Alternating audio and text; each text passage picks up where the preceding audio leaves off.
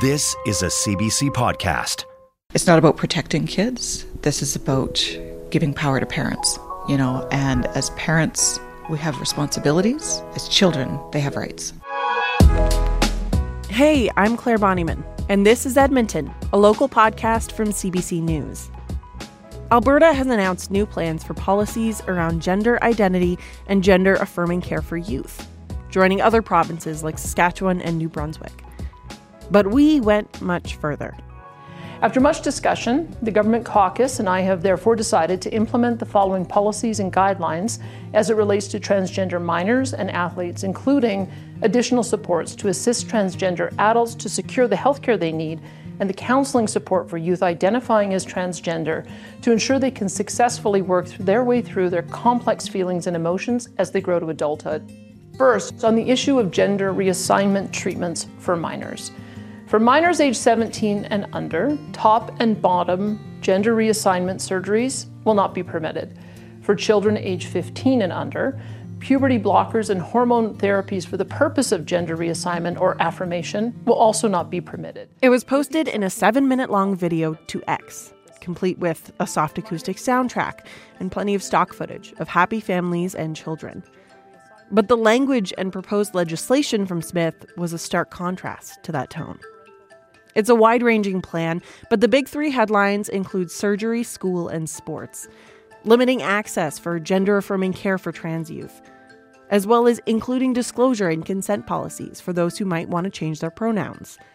There's a lot in these proposed policies, and there are a lot of voices speaking up. I think the new law is great. I don't think teenagers are smart enough to make a decision on their own before they turn an adult. I don't want to sound like an alarmist. I don't want to sound super dramatic, but taking that away, it's really a death sentence for some of these kids. When a teacher in a classroom changes a child's pronouns, she is forcing the other children in the classroom to change how they refer to the child. When you do that, you are changing the way the classroom interacts with the child. I think it's reckless and irresponsible. This is anti-science, it's anti-evidence, and it's going to force trans students back into the closet. Since the policies were announced last week, the measures have received blowback and threat of legal action.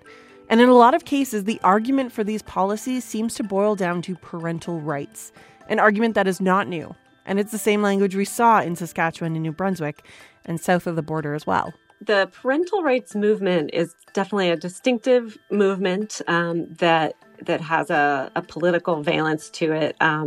It is a conservative movement here in the United States that has come to represent parents who are concerned about what's being taught in schools and are seeking, in many instances, to limit what can be taught about sexuality and gender and race and history. That's reporter Emma Brown of The Washington Post on an episode of CBC's Front Burner podcast last year.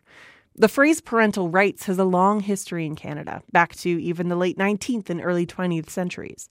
Usually these arguments come up around language and religion in schools, where parents have expectations of what and how their kids are educated. And when that expectation seems to differ from reality, things get loud. Like when we saw the 1 Million March for Children and counter-protesters come through Edmonton last fall, based on an inclusive education program called SOGI 123. And again this past weekend, when parents and allies took to the streets to support trans youth.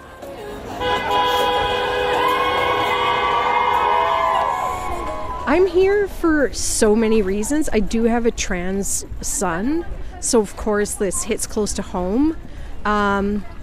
But there's so many aspects to Danielle Smith's announcement that are terrifying, and it's a slippery slope. Well, I'm here to support trans kids. We're seeing a hate agenda coming forward from the UCP's policies and their attempt to weaponize legislation against trans kids. I think it says we're a very right-wing, ideologically driven community, but in Edmonton that's not the case. So many of my friends are in the queer community. It's a direct attack on the rights of the youth. We organize this because we want the kids in our community, the youth in our community, to see the love, because this is going to be an uphill battle for them. And a lot of them feel very alone because they're not out or because they're not safe and they can't talk about it. So we are here to show our kids and show the kids in our province that we love them and we're going to fight for their rights. Alex Marshall works with a lot of parents across northern Alberta. She's a volunteer with the Firefly Institute for Sexual and Gender Diversity at the U of A. Hello. Hey, is this Alex? Yes, speaking. Hey, it's Claire. How's it going? Good. How are you? For years, Alex has been traveling to schools and communities in rural Alberta to talk with kids, teachers, and parents about how to create inclusive environments. Alex grew up in rural Alberta, and she herself is trans. I called her up last week after the announcement came through and asked about how she speaks to parents who are on the side of these kinds of policies, just because they want to know what's going on in their kid's life. Something I have done many sessions for parents and community that have those same concerns. And I always tell them the same thing. I have never once worked with a queer youth who has kept this information secret when their parents have said something along the lines of, no matter what, I love you. I want you to know that I love you and I care about you. And I want you to feel safe talking to me about, as you grow and come to know and understand yourself, I want to be a part of that. I want to be a part of your life in that way. Those kind of conversations immediately stop any of these secrets, as they're sometimes, I think, almost pejoratively called. They're just the facet of kids knowing, based on what they've heard in their day-to-day life, like what is safe for them to talk about at home. But again, the vast majority of youth that we support do not keep this away from their parents. It's just not usually how it goes. So I always tell parents, if you really want to know what's going on in life with your kids, ask them, tell them that you want them to feel safe talking about this with you. Kids hear things from their parents that maybe sometimes could be misinterpreted. Maybe they think that their parents wouldn't be accepting of them when they would. But the best way to solve that is to be explicit and say, I love you and I care about you and I want to support you in any way that you need. Every single kid that I've ever met who talks about not being able to talk with their parents are absolutely devastated by that fact. They are broken up about it. They feel so bad. And it's a constant source of trauma for them that they can't talk with their parents about it because they've heard things that they've said and done. And the thing is, sometimes those parents might not realize some of the things that they've said and done, just like offhanded comments that they didn't think were relevant or anything like that. But the way to deal with that problem isn't legislation. Conversation. It's parents, again, saying to their kids, hey, I love you and I care about you. I want you to feel safe talking with me about anything.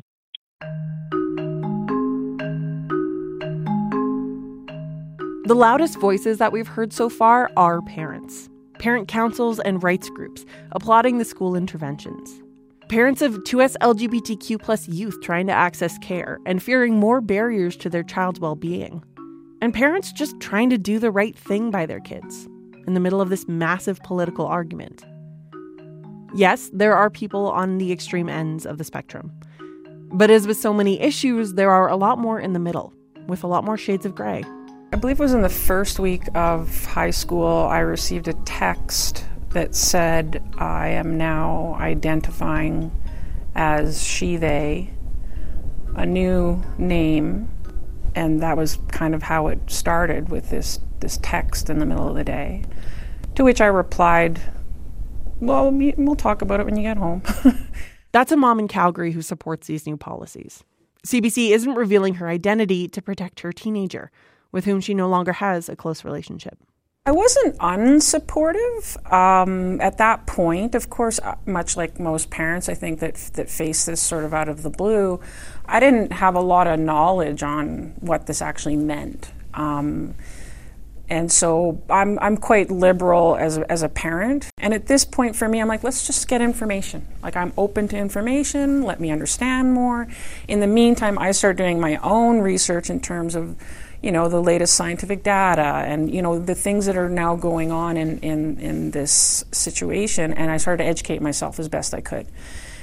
In the meantime, we do get this referral, and so we arrive at this appointment. And I admittedly, I still wasn't hugely in the know about all the science behind this at that point. I just made it clear to the doctor and to my kid that I was not comfortable with this, that I didn't think it was appropriate, that a general practitioner, which is who this was, it was a GP, it was not an endocrinologist, it was not a psychologist, not a psychiatrist, was prepared to write a prescription for irreversible hormones in a 5-minute appointment. That did not seem like an ethical standard of care to me. It was almost a year later, after that initial appointment, that I discovered that my child had gone back to that GP and filled the cross-sex hormone prescription.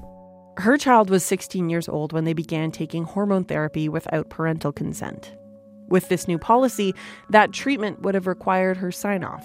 I basically just said to my child, the consequences of your choices, I will just go on record to say with you, I want you to be happy and healthy and safe, and I will not consent to this. My child was not happy about that. So when I found the hormones, I of course tried to present the science. I try to present all of the concerns that I had, both emotionally, scientifically, ethically, for how this happened. That was not well received because I had filed a complaint with CPSA, and the doctor was aware of that.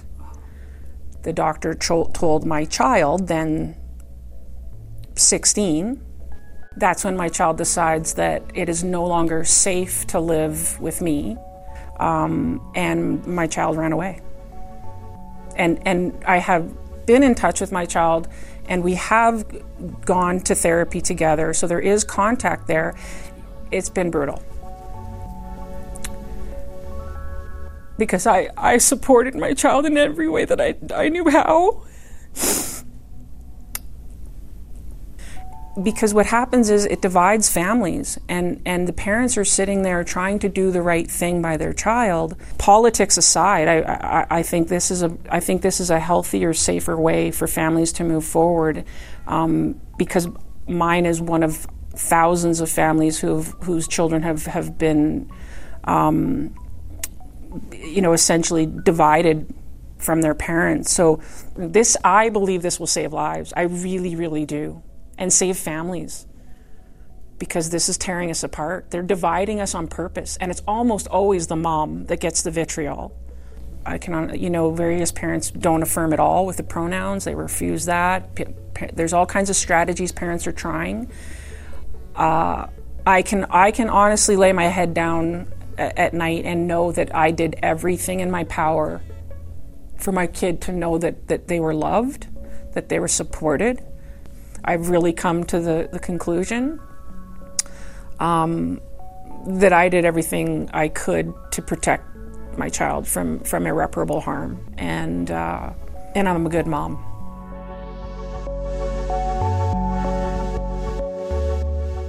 In a statement from the government to CBC, 2,700 claims were submitted for non-surgical interventions by minors in 2022-23. That includes things like hormones and puberty blockers. According to AHS, it's unknown how many of these thousands of claims are for gender dysphoria versus other medical conditions like cancer treatment, endocrine or growth disorders, obesity, or even fatigue. But they estimate that treatments for reasons other than gender dysphoria represent the majority of these claims.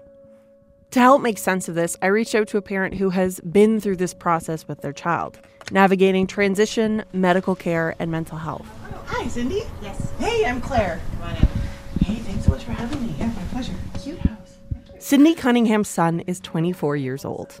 He actually received gender-affirming top surgery the day that Smith announced Alberta's new gender policies.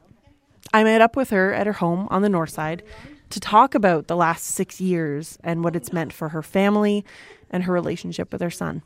There's a misunderstanding or a misconception that these things happen quickly, right? A child decides that they want surgery and they can just go get it. And that is not at all the case. This has been years in the making. There are wait lists. There are many things that have to happen before surgery day ever arrives. So it was definitely, it's emotional. It's emotional as a parent anytime, like when your child goes for any kind of surgery. But knowing that this is so important to them and what this will do for their esteem and their sense of belonging and their sense of worth, like you feel that for them. Tell me about your kid. So my kid is an adult now. He just turned 24, and he came out as trans when he was 18. Earlier, like a couple of years before, he came out as gay, and that was like, okay, pass the salt, right? Like it was not a big deal at all. We've always, we've tried to be very supportive. We've tried to have very open and honest dialogue with our kids, and we still do. We've always tried to foster an environment where conversation is welcome, people are respected, and it's a safe space, right? Doesn't always mean that everybody in the conversation is going to agree, but we can talk through things, and we can do that in a way that honors each individual. When he did come out as trans to you at 18, do you remember how that conversation went, how you handled that and reacted as a parent? Because it is big news, right? It is, yeah. And it was definitely a different conversation. And part of it was I wanted to make sure that he had access to what he was going to need, right? And as an introvert, so much of what he had learned and whatnot had been just things he had read. And so his dad and I talked a lot about, like, we want to make sure that he can get connected to people who can support him on this journey, right? Because we can support as parents, but we can't truly say, I know how you feel, right? And it's one thing to read about somebody's experience, and then it's another thing to actually go through that yourself. So we started connecting with people so that we could find, community for him. As a parent, it's a journey. Your child is going through a journey, and your journey as a parent might be the same speed, it might be slower. And for me, it was a little slower, right? Like, I don't want to sit here and say, oh, it was smooth and nothing ever came up. Like, there was definitely moments as a parent where you're like, okay, like I'm going on my own journey, right? And you think about even like a name change, for example. When this baby is born, you give them this name and you love this name, and then all of a sudden it becomes something that is painful to your child, and it becomes a dead name. And there's processing with that, right? Like you have to put yourself aside, right? Because that was about me. That name was something that we chose, right? And the pain that we were feeling is not something that he needed to take on, right? So that's kind of, an example of that separate journey, right? And where friends can instantly, that same day, just like, yeah, we're just going to start calling you that name. As a parent, it took longer, it took a little longer with pronouns, and it didn't just all happen the day that he told us.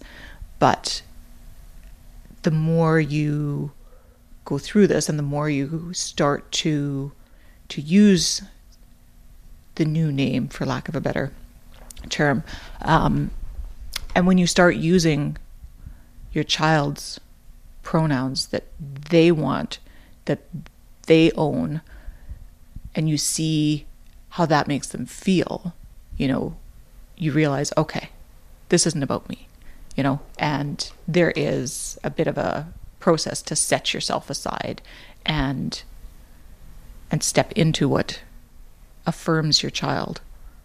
What do you feel are your rights as a parent? Because this whole conversation kind of comes back to the idea of parental rights. So what are yours? I have responsibilities to my child. My child is an individual. They are their own person. It's not about protecting kids. This is about giving power to parents, and as parents, we have responsibilities. As children, they have rights.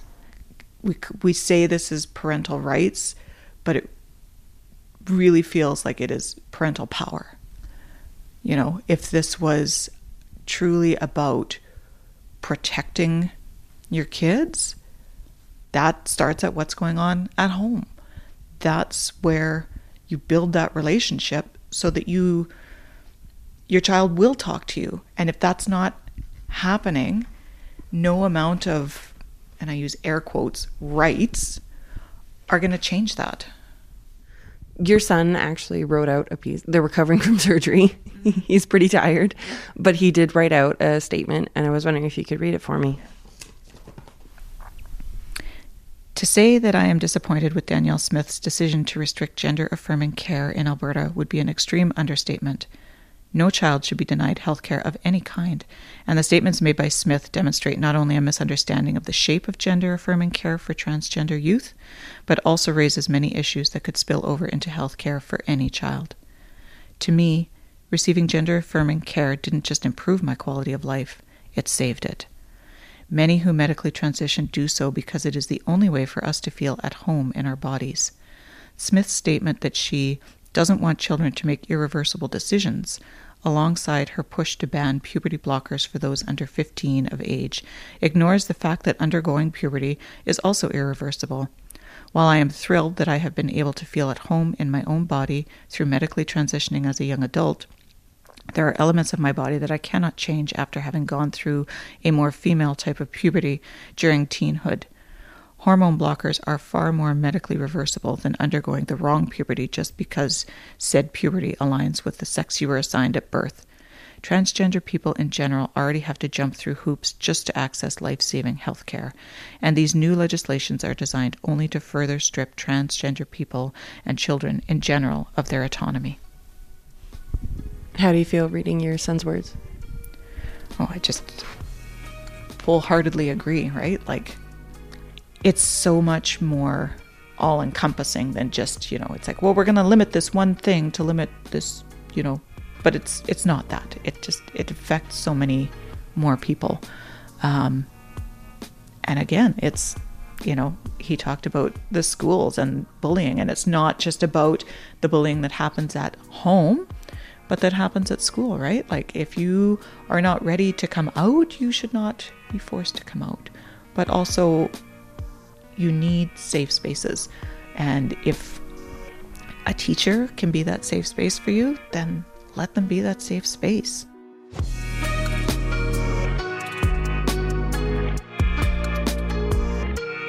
This is Edmonton is a local podcast from CBC. Our senior producer is Leslie Goldstone, and a huge thank you to all of our colleagues in the newsroom and across CBC that have been collecting reporting, audio, and voices on this story for the last week. I'm Clare Bonnyman, and This is Edmonton is recorded on Treaty 6 territory, the traditional gathering place of the Cree, Saulteaux, Blackfoot, Métis, Dene, and Nakota Sioux. Email us a question, a comment, or a story idea at thisisyag@cbc.ca. And you can leave us a rating or a review wherever you download the show. And you can find us wherever you get your podcasts and on SiriusXM.